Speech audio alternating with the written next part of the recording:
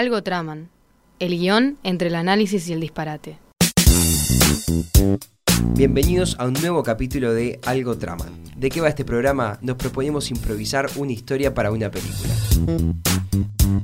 Para eso, lo que hicimos fue reunir a 2 guionistas, que en cada capítulo tendrán 7 minutos para crear un elemento nuevo de este guión, que se escribirá a lo largo de la temporada.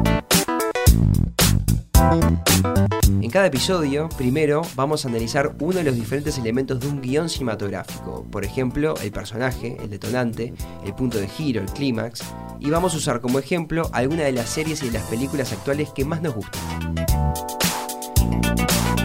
Luego, en la segunda sección, los guionistas van a improvisar contrarreloj ese elemento analizado, pero para nuestra historia.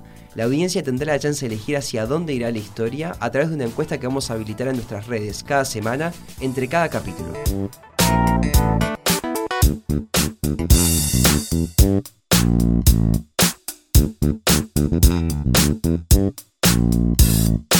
Bueno, bienvenidos entonces al segundo capítulo de Algo Traman. Gastón, Florencia, bienvenidos nuevamente, ¿cómo están? ¿Cómo estás? Muy bien, muy contenta de haber arrancado. Rompimos el hielo. Muy buenos días para ambos, para toda la audiencia, para todo el universo cinematográfico. Qué lindo. Todos sean bienvenidos a Algo Traman. Siempre, una vez más me asombras, Gastón, con tus bienvenidas. Universo cinematográfico, ¿qué es esto? Marvel, ¿no? Es una cosa miren lo que nos pasa hoy para quienes están escuchando y ven que la calidad de audio cambió. Es porque debido a algunos desafíos de la situación sanitaria actual, tuvimos que grabar este capítulo de manera remota. No estamos en el estudio de radio esta vez, pero bueno, vamos arriba con el segundo capítulo. Hoy capítulo especial, empezamos a vivir alguna de un poquito más de la adrenalina que tiene este programa, el diseño de este programa, que es la votación de la audiencia. Hoy vamos a revelar cuál es la profesión de Aparicio. La audiencia votó, les dimos unos días entre capítulo y capítulo para votar, así que cuando pasemos a la mesa de guión ya les estaremos contando qué eligió la audiencia. ¿Es Aparicio un delincuente que roba ganado? ¿Es Aparicio un poeta? ¿O es Aparicio un revolucionario independentista? Estuvo más peleado de lo que pensaba, chicos. No sé qué esperaban. Sí. Sí, solo un agregado, ¿no? Para los que pueden haberse sumado hoy y están escuchando hoy por primera vez Algo Traman. Aparicio es este personaje que nosotros improvisamos, creamos ahí a contrarreloj, Flor y yo, a partir de las palabras que nos trajo por sorpresa Diego en el capítulo 1, ¿no? Totalmente. Así que pónganse al día si quieren con el primer capítulo, si no lo escucharon todavía, y con todo, porque ahora seguimos. Bueno, chicos, para empezar entonces, empecemos haciendo, como decimos, lo que más nos gusta, que es hablar de los demás.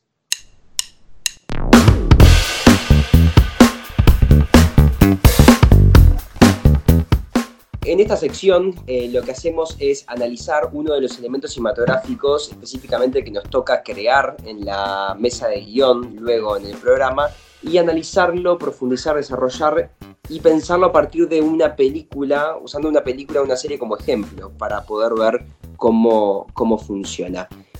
Hoy, en este capítulo, vamos a estar hablando del detonante de las historias. El detonante, también conocido como el catalizador, el incidente incitador o el llamado a la aventura, según el mitólogo Joseph Campbell.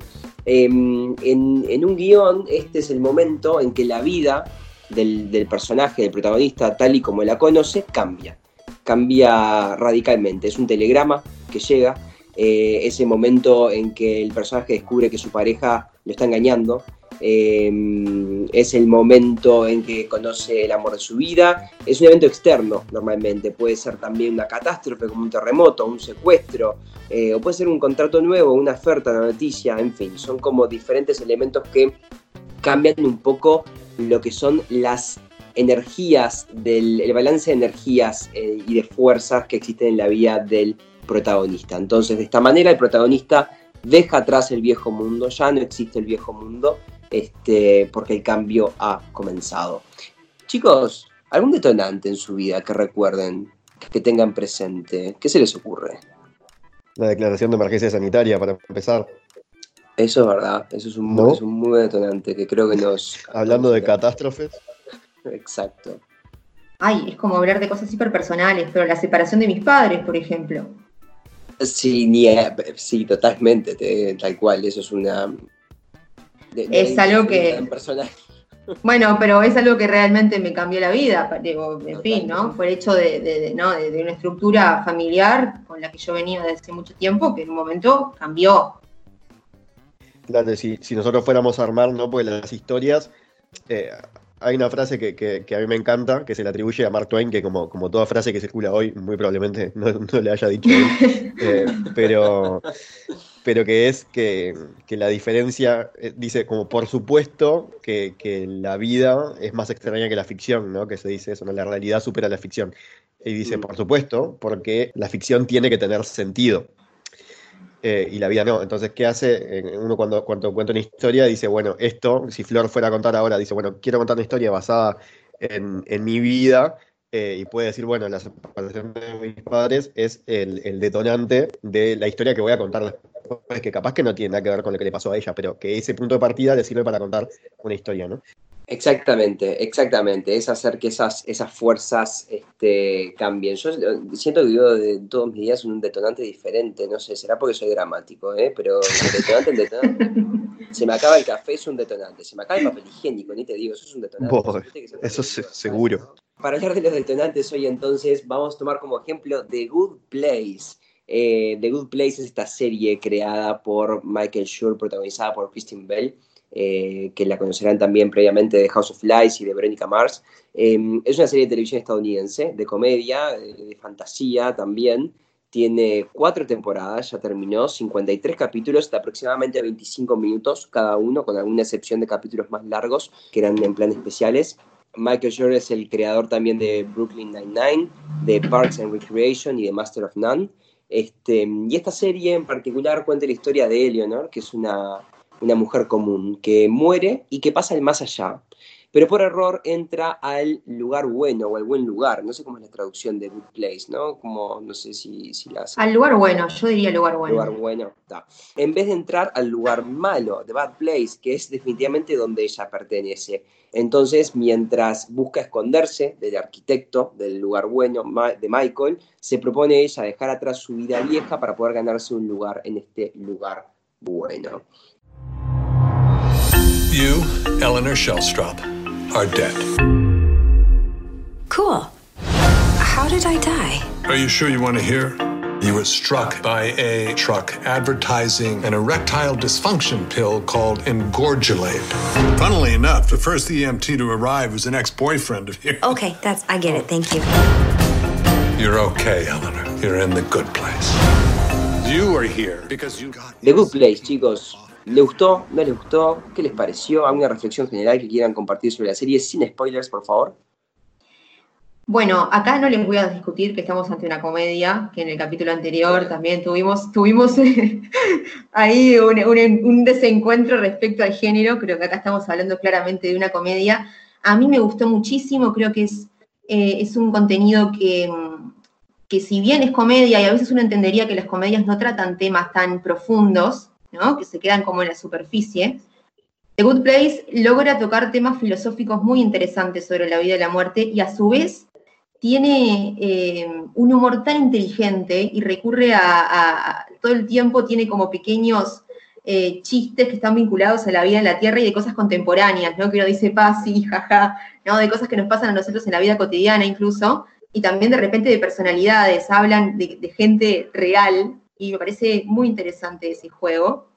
A mí particularmente es una serie que me gustó mucho y me divirtió un montón. Sí, yo soy muy fan de The Good Place, que no había vuelto a ver el capítulo piloto, que es el que vamos a comentar en particular hoy, y reafirmo mi fanatismo con esta serie, y con casi todo lo que hace Michael Schur, que vos no mencionaste, Diego, que también fue productor y guionista en The Office, en la versión estadounidense, y de hecho es como una de las caras que uno más asocia con The Office, es Michael Schur y Greg Daniels, Greg Daniels sí que era el showrunner, ¿no? El capo, y después venía él, y en Parks and Recreation la crearon juntos, ¿no? Otra serie que me gusta mucho. Lo que sí te iba a discutir, Flor, era en esto de que, porque acá hay que discutir, Claro. sin dudas que es una comedia. Tenés Yo ganas lo que de discuto pelear, es esa noción, siempre, esa noción de que la comedia trata temas menos importantes, ¿no?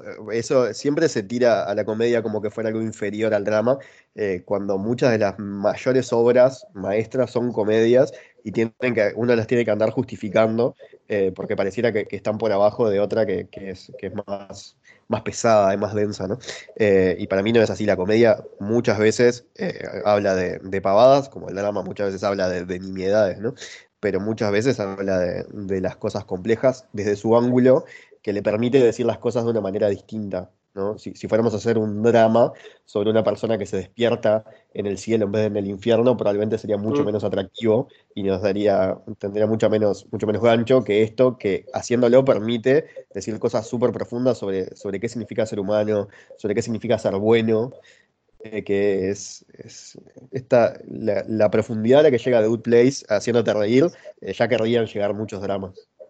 No, es que justamente no, lo que quise decir fue eso, que quizá uno normalmente tiene el prejuicio, o el común de los espectadores tienen el prejuicio de que cuando van a ver una serie así van a ver algo liviano, porque incluso yo creo que hasta por un tema de extensión uno lo asocia como, salvando diferentes distancias, con la sitcom, ¿no? Capítulos cortitos de comedia, 20 minutos, 25 minutos, lo que no quita que estoy actualmente de acuerdo contigo, he visto muchas comedias que tratan temas hiper profundos, pero quizá uno tiene como ese prejuicio o esa idea preestablecida de, ay no, es una comedia, es para pasar el rato, no me va a decir nada realmente especial o algo distinto que yo no haya visto.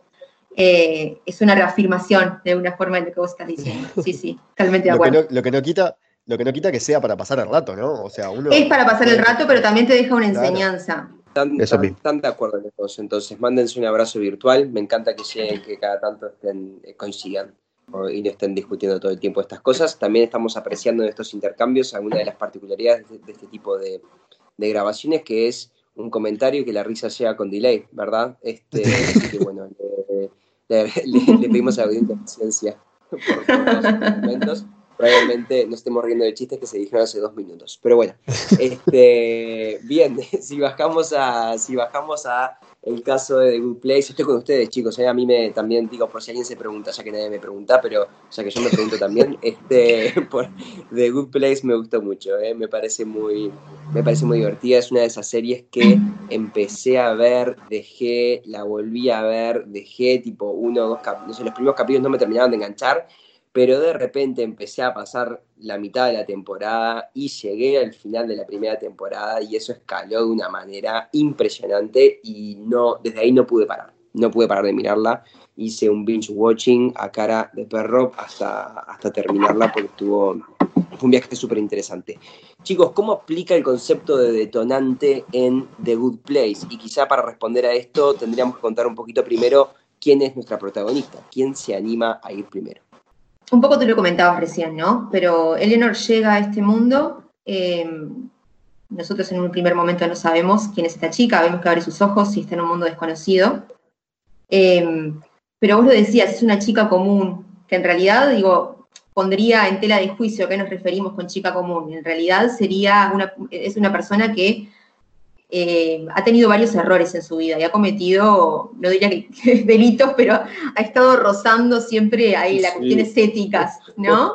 Y llega a este mundo y bueno, ¿y qué hago acá? ¿No? Justamente ahí se presenta esa cuestión de, ¿realmente yo tengo que estar en este lugar bueno?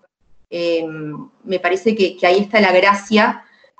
Y también un poco la vez pasada hablábamos de las contradicciones de los personajes, ¿no? También retomando un poquito lo que hablamos en el capítulo anterior. Uh-huh. Y en este caso ella se enfrenta a una situación contradictoria, si vamos al caso. No sé qué opinás, Gastón, al respecto, porque en realidad, ya les digo, no sé si es tan buena como para estar en el lugar bueno. Sí, seguro, porque aparte es una protagonista que cuando nosotros la conocemos no sospechamos para nada lo que ella es en realidad, porque Eleanor es una chanta. Y cuando su primera reacción, cuando se despierta en esa habitación, que es como, a mí me gusta mucho el universo de la serie, del barrio, como le dicen, en el que ellos se despiertan, que es como todo en colores pastel, y como a falta de una traducción al español, que todo es como cute, ¿no? Es como lindo. Todos los lugares bien, Gastón, usa Spanglish, no pasa nada. Cozy and cute. Ella se despierta en esa habitación que dice everything is fine, ¿no? Está todo bien. y sus reacciones son como muy medidas y después a los pocos minutos ya nos damos cuenta de que ella no es así, que se está actuando así porque se está controlando, que es muy diferente a cuando conocemos a Tahani, otra de las personajes del elenco principal, que es esta Yamila Jamil, es la actriz, que es modelo, que es muy alta y es como es muy afectada, ¿no? Es británica. Apenas habla, ya sabemos cómo es Tahani, y de Eleanor no, es como un personaje más contradictorio en cuanto a que es como toda medio como chiquita y como lo que uno asociaría con una rubia, y empezamos a ver que, y aparte es como simpática, ¿no? Enseguida te cae bien, incluso cuando empezás a conocerla enseguida te cae bien, pues es graciosa, es divertida, pero las cosas que hacía no eran muy buenas, ¿no? Entonces ahí aparece enseguida la contradicción, porque tampoco es que no sé, que no le cedía el asiento a una embarazada en el ómnibus. O sea, las cosas que Eleanor hacía, que vemos en el capítulo piloto, que conocemos cuál era su trabajo en vida, por ejemplo, que implicaba venderle medicinas falsas a ancianos enfermos. O sea, ahí ves eso, ¿no? O sea, no era, claro que en realidad era tiza el remedio, pero no te cae mal, eso es lo fantástico del personaje, ¿no? Que sabés que hacía eso y de alguna manera no te cae mal porque ya estás metido con ella, ¿no? Ya estás enganchado con ella y ya le ves el atractivo que tiene también el personaje. Sí, y un poco que también es algo que nosotros no nos metemos de lleno en el tema de la actuación, ¿no? De la cuestión de la interpretación, hablamos más de la estructura y del guión, pero la interpretación de Kristen Bell es notable. Es una actriz totalmente natural, o sea, te llega enseguida, no sé, conectás con ella, tal cual, y te cae simpática, es verdad. Es entrañable, ¿no? Es un personaje entrañable que desde que empezamos su viaje, cuando aparece ahí en la oficina con el arquitecto, con Michael, estamos un poquito con ella, y la intentamos seguir. ¿Qué es lo que el capítulo pasado hablamos de la empatía? Entonces, ¿qué nos genera empatía de este personaje de Eleanor? ¿Podrá ser en cierta forma la imperfección? O sea, que sabemos que es una mujer que, bueno, o sea, sí, se mandó un montón de macanas y vivió una vida de despilfarre y de hacer lo que ella quería, pero también es como, ella se reconoce imperfecta. ¿Irá por ese lugar? Sí, yo creo que sí, totalmente. Totalmente. En un mundo de perfección, o sea, bueno, quizás hay gente que lo siente, no es mi caso, ¿no? Esto de no me siento ni a mí perfecta, me siento más imperfecta que perfecta, claramente, con un montón de defectos o con un montón de cosas a mejorar en la vida. Entonces, empatizás desde ese lugar. Y también yo creo que cuando uno ve en algún tipo de serie o película alguien que está peor que uno, que decís, oh, esta persona hace cosas que a mí no se me ocurrirían, o sea, es un paso más, ¿no? No solo porque uno no es perfecto, sino porque ella es para el otro lado. Y desde ese lugar también me parece que uno conecta o empatiza. Sí, y hay un concepto que, como ya dio a entender Diego, a mí no me gusta usar Spanglish, pero lamentablemente en esto muchos de los conceptos vienen del inglés, ¿no? De los teóricos muchas veces son anglosajones, en su gran mayoría. Y en esta es, aunque es una comedia y a simple vista quizá no lo parezca, es una serie de fantasía, ¿no? Y en el capítulo enseguida te das cuenta cuando empiezan a suceder determinadas cosas, ¿no? Bueno, obviamente el personaje se despierta en lo que podría ser el cielo, es obviamente que es una fantasía. Pero hay un concepto en la fantasía y en la ciencia ficción que es el del straight man, como el hombre recto sería, ¿no? Que es medio difícil de traducir textual, pero la cosa es, cuando vos entrás a un mundo de fantasía, precisás que te expliquen lo que está sucediendo, porque si no, no entendés nada. En algunos sí lo hacen y te meten de entrada y te lo van mostrando de otra manera, pero es muy habitual el personaje que llega al futuro, al pasado, perdón, al futuro, vos te vas con él, al pasado él viene del futuro, entonces estás conociendo el mundo con él. Suele suceder eso de que hay un personaje que no entiende dónde está, que está en el mismo lugar que el espectador. Entonces, eso también te hace empatizar un poco con Eleanor. Creo que vos haces el viaje con ella, entonces desde el primer momento te pones en el lugar de ella, aunque después obvio que todo lo que es el personaje y la actuación contribuye a que te caiga bien. De entrada te pones en sus zapatos porque te despertás ahí con ella. Lo primero que ves son sus ojos que se abren. Uh-huh.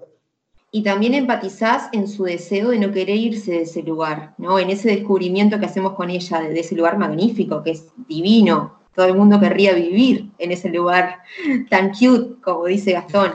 Entonces empatizamos en ese deseo de querer mantenerse y de querer permanecer ahí. Es hermoso eso, que me encanta el universo de esta serie. Hermoso cuando están recorriendo el barrio y ven las tiendas y hay una tienda de ropa que se llama Todo te queda, ¿no? Cuando aparece Janet, que es esta especie de robot, aunque ella siempre aclara que no es un robot, como esta especie de ser que todo lo sabe y que todo lo maneja. El oráculo. Esa especie de oráculo, que le piden, le preguntan cómo es el mal lugar, ¿no?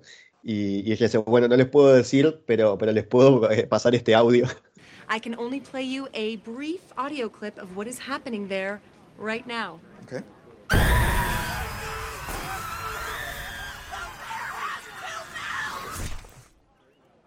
Well, it doesn't sound awesome.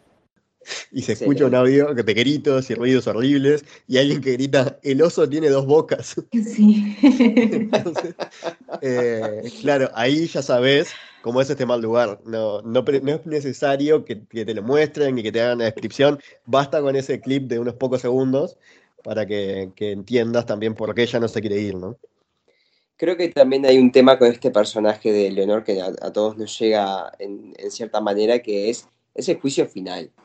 O sea, entonces, esta idea de, bueno, si a todos nos tocase el momento del juicio final ahora mismo y tuviésemos que pasar raya y sumarnos puntos positivos, negativos, probablemente, como dice Florencia, estaríamos un poquito como, no sé, sorprendidos y diríamos, pero ¿es para tanto? O sea, ¿de verdad nos merecemos entonces ahora? Porque es verdad, sí, habremos tenido una vida mayormente imperfecta, pero entonces por eso ahora tengo que estar condenada a irme al mal lugar, no hay chance que yo me pueda quedar acá. Entonces creo que también todos conectamos con esa cuestión de decir, bueno, pero no puedo tener otra chance más de poder quedarme acá y pelear por un espacio en este buen lugar.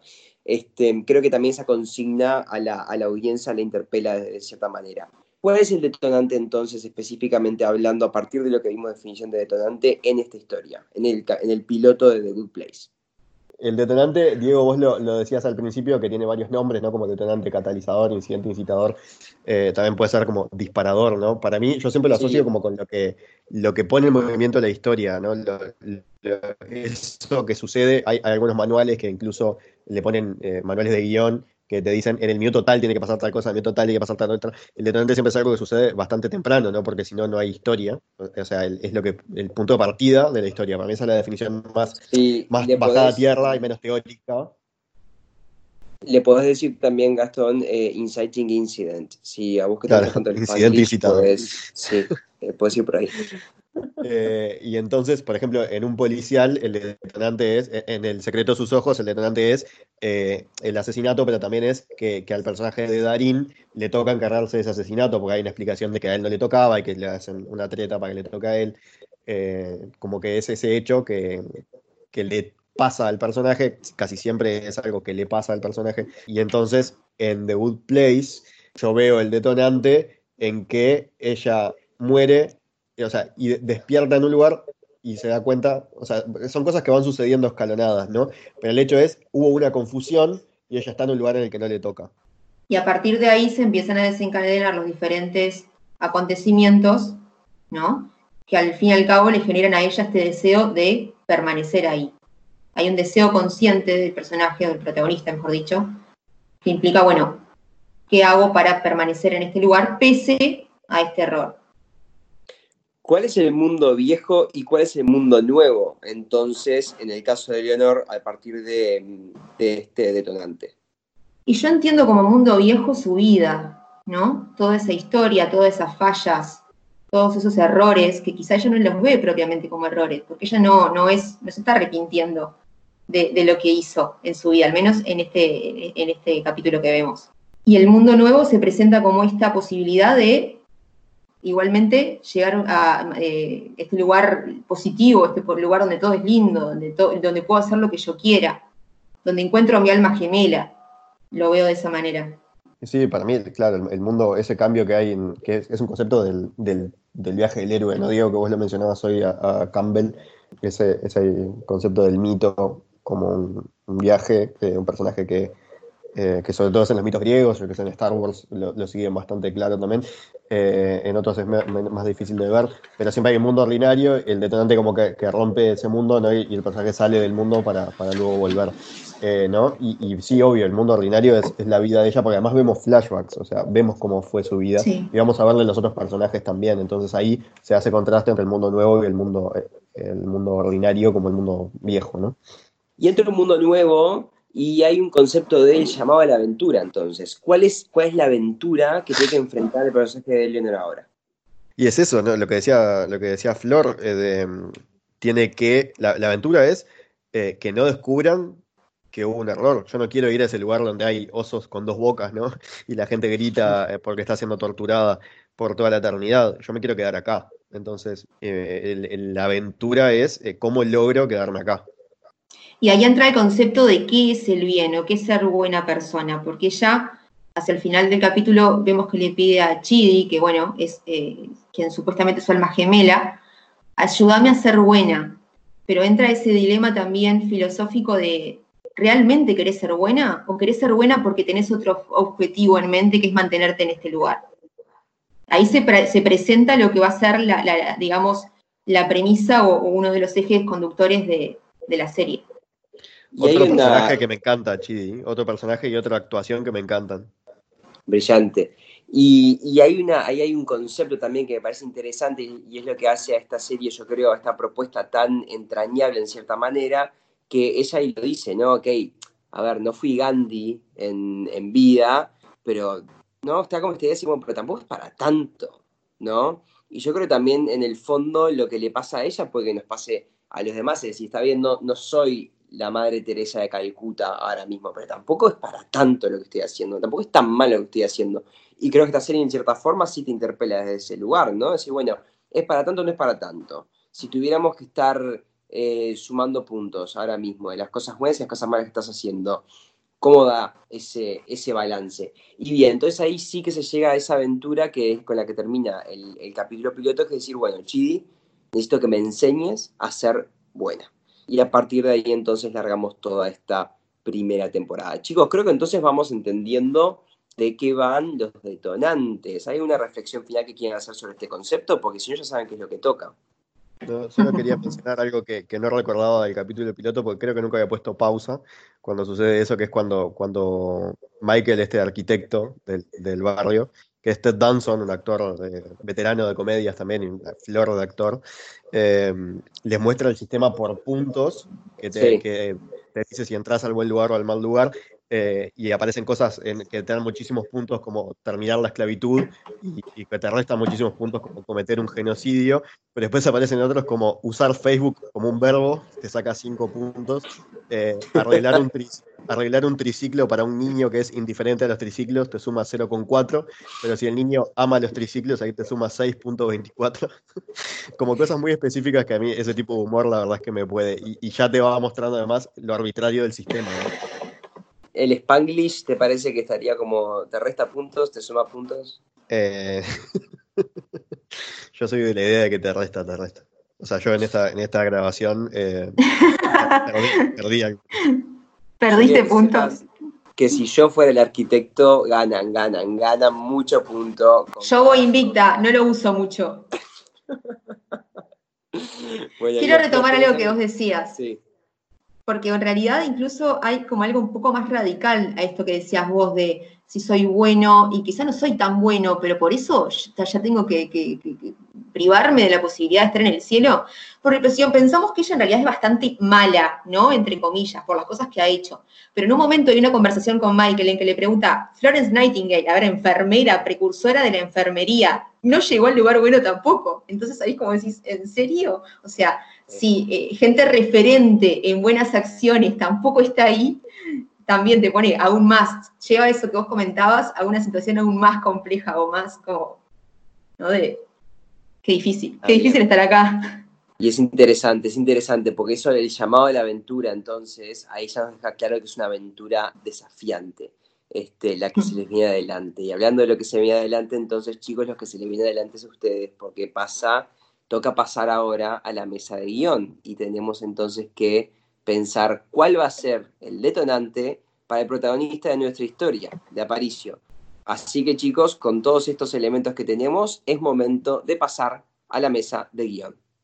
Algo traman. Creatividad a contrarreloj.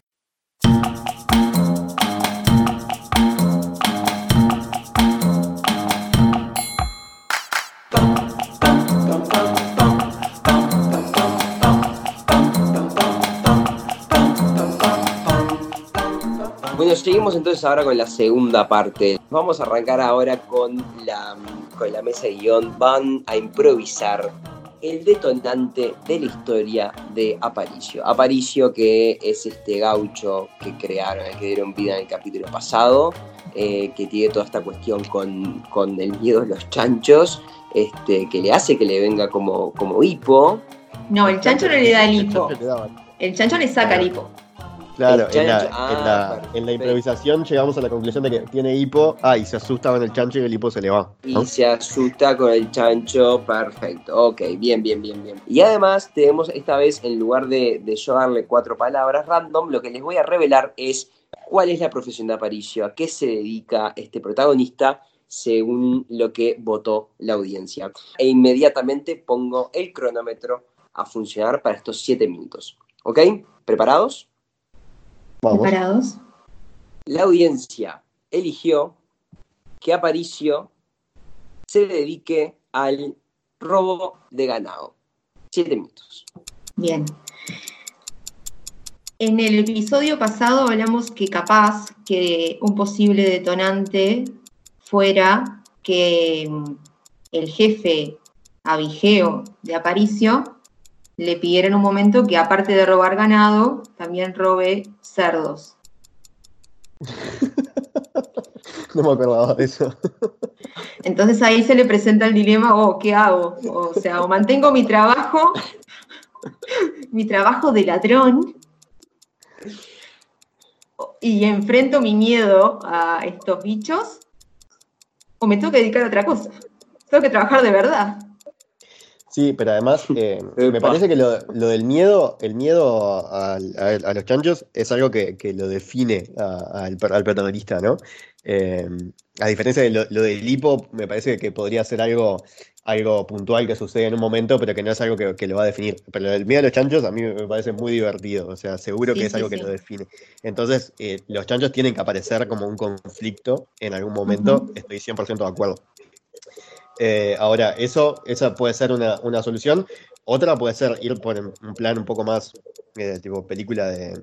Ay, perdón, voy a perder puntos de nuevo en la tabla del más allá, pero las películas tipo de heist, o sea, como de tipo de robo a un banco, onda La Casa de Papel, pero que sea el robo a el estanciero más heavy, más salado del departamento, de ahí, de la zona, del condado, y como que ellos tienen que robar ese estanciero por H o por B, y que lo de los chanchos aparezca en algún momento a causar un conflicto, pero que capaz que no es lo que pasa al principio, ¿no? Capaz que no es justamente no es el detonante, no es lo primero que pasa, no es que él deja de tener que ser ladrón por eso. O sea que el tema de robo al chancho y que él no lo puede robar puede parecer más adelante quizás, ¿no? Bien. Pero capaz que no es lo primero que sucede. Todo lo que dije fue solo para decir eso, que lo podría haber dicho en dos palabras. Excelente. Entonces tienen que robar a un estanciero. No, es una idea al vuelo, no sé si tiene que ser eso. Bueno, pero para cerrar tu idea. Bien. El detonante sería exactamente igual. El robo al estanciero en sí. Pero creemos, capaz que hay que crear primero algo antes del detonante, ¿no? Aparicio, ¿cómo es? ¿Él integra una banda de ladrones de ganado? ¿O él cada tanto va y roba alguna ovejita, algún campo de la zona? Abigeo ocasional. Claro, pero no, porque ha habido noticias en los últimos meses de robos de ganado monstruosamente grandes y otros que son muy puntuales, ¿no? Que aparece una vaca muerta de repente. Si él se dedica y su profesión nos está diciendo la gente que es que sea abigeo, su principal fuente de dinero y su ocupación principal es el abigeo. O sea, no es que es algo ocasional. Abigeato. Es el abigeato, exacto, que él sea abigeo. Claro. Me encanta abigeo como adjetivo, que nunca lo había escuchado. Yo ya me estoy perdiendo. Soy Abigé. ¿Cómo que te estás perdiendo? Bueno, dale, no perdamos el ¿Cómo hilo se usa la nosotros. palabra? Entonces, él, su profesión es esa, él es ladrón de ganado, lo define a él bien, perfecto, me gusta. Pero él es el líder de la banda. O sea, ¿hay una banda primero? Claro. Sí, puede haber una banda y él debe ser el líder, yo creo que sí. Pues la Sí, diferencia podría es ser el que líder de esa banda. para mí, porque si él es el líder, si él no es el líder, él es uno del grupo, el detonante podría ser que cae el líder y les dice, muchachos, tengo el robo que vamos a hacer ahora, vamos a robar al hacendado. Eso me suena como estoy pensando, 3 minutos. en mi mente estoy creando un western, te digo. Vamos a robar al hacendado de acá, de acá a la vuelta de la... campo más grande. Claro, no, pero del campo más grande del departamento, que es el que tiene más ganado de todo el departamento. Entonces es el jefe el que le trae, o no sé, para mí tiene que haber algo que lo lleva. Si él es el líder, es distinto, ¿no? Si él es un empleado de la banda, o es un ladrón de la banda, puede ser el jefe el que traiga la idea, y si él es el líder, él tiene que encontrar de alguna manera, toparse con este campo para decir, muchachos, hay que robar esto, ¿no? Lo más fácil sería que fuera un integrante y que venga un jefe y le diga, esto. Acá está la oportunidad, este es el gran golpe. Claro, eso, el golpe, eso me gusta. Eso es como el heist, es un golpe, ¿no? 2 minutos.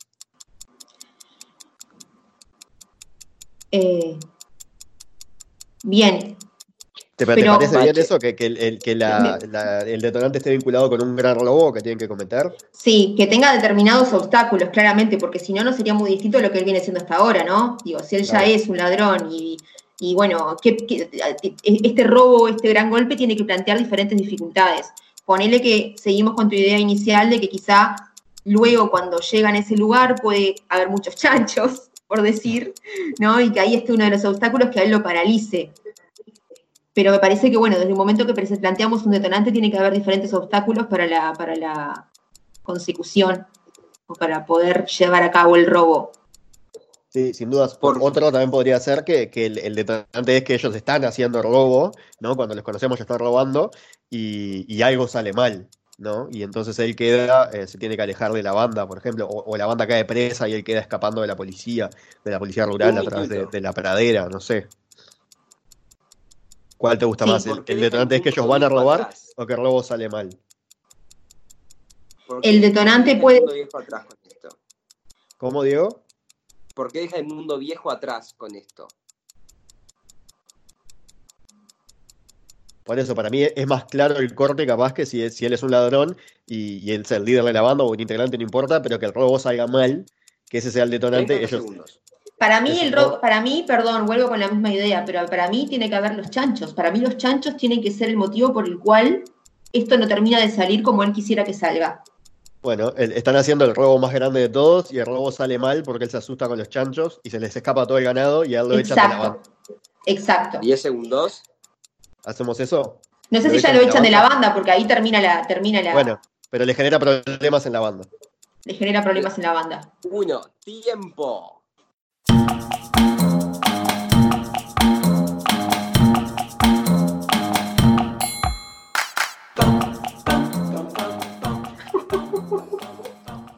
Ahí, al filo.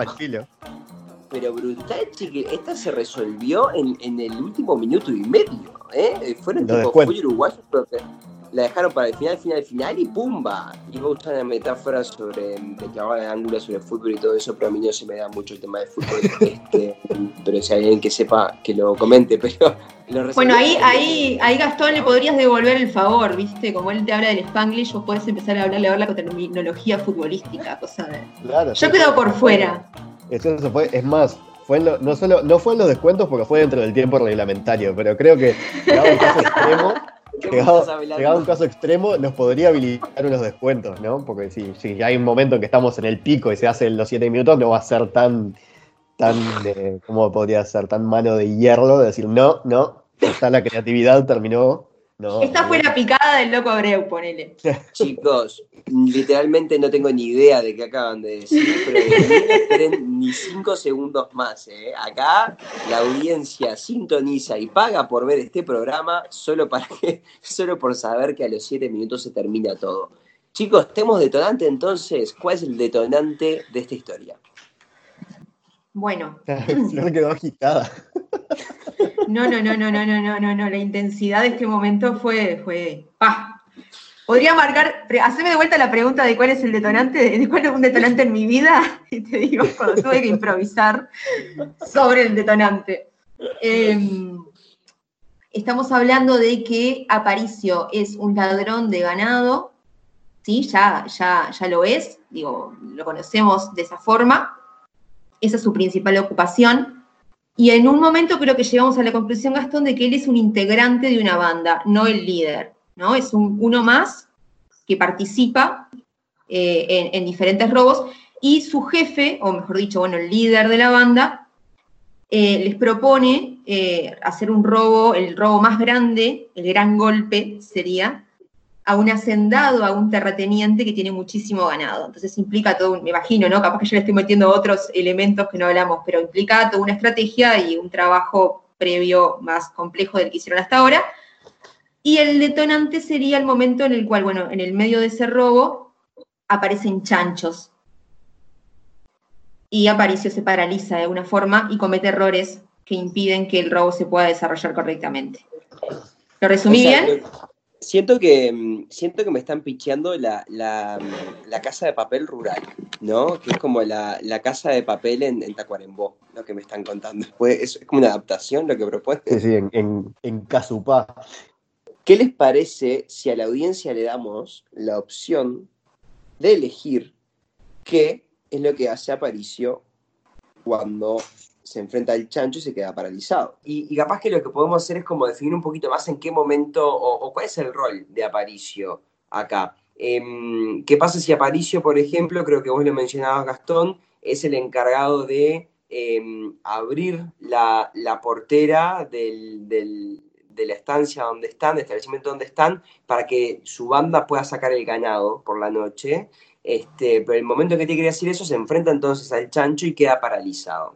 ¿Tá? ¿Qué les parece si agregamos el condimento y le damos 3 opciones? ¿Qué 3 opciones entonces le damos a la audiencia para que elija para que sea lo siguiente que pase con Aparicio en esta historia?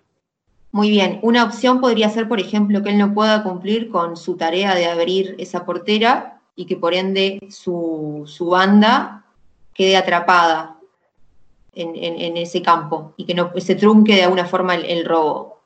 O sea, a grandes rasgos, el robo sale mal. El robo sale mal.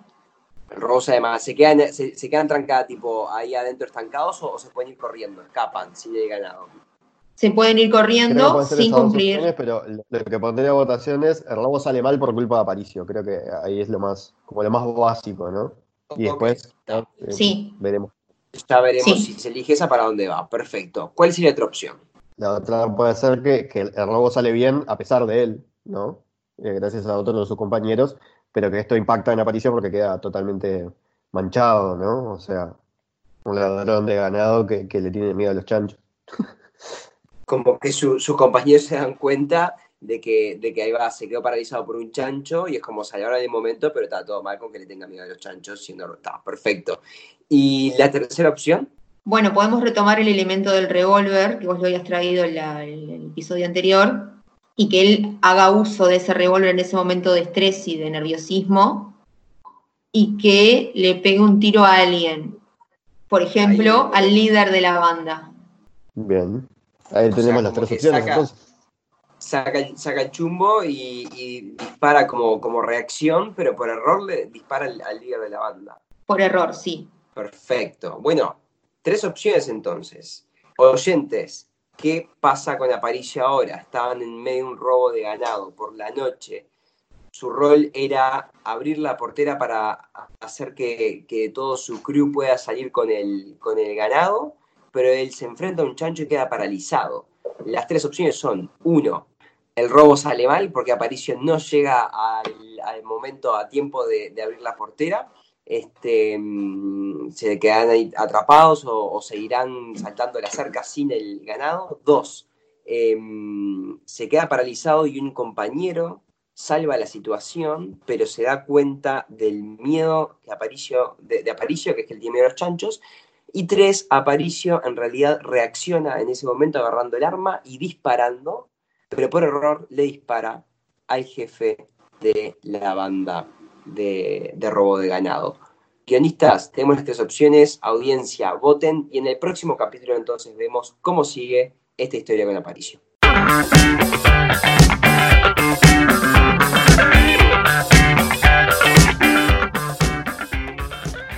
Recuerden votarnos a través de las redes sociales, Algo Traman Podcast en Facebook, Algo Traman Pod en Twitter y Algo Traman Podcast en Instagram. Ahí vamos a estar habilitando la encuesta que va a tener lugar desde hoy miércoles hasta el sábado al mediodía. Y cualquier mensaje que nos quieran mandar nos pueden escribir también por mail, ¿no? Que es algotraman@radiomundo.uy. Mensaje más largo, comentario, insulto, ¿por qué no? ¿Qué piensan de The Good Place? ¿Qué piensan de Aparicio? ¿Qué piensan de nosotros? Todo eso pueden mandarlo por mail. Spanglish en general, ¿verdad? ¿Qué piensan? También del Spanglish. Esta vez no metimos tanto la pata con el tema campo, ¿no? Estuvimos bien. Bueno, ¿por qué no elegimos un personaje de ciudad, no? Porque... ya habrá nuevos personajes. Nos vemos la próxima. Chao. Algo traman. Nunca es solo una película.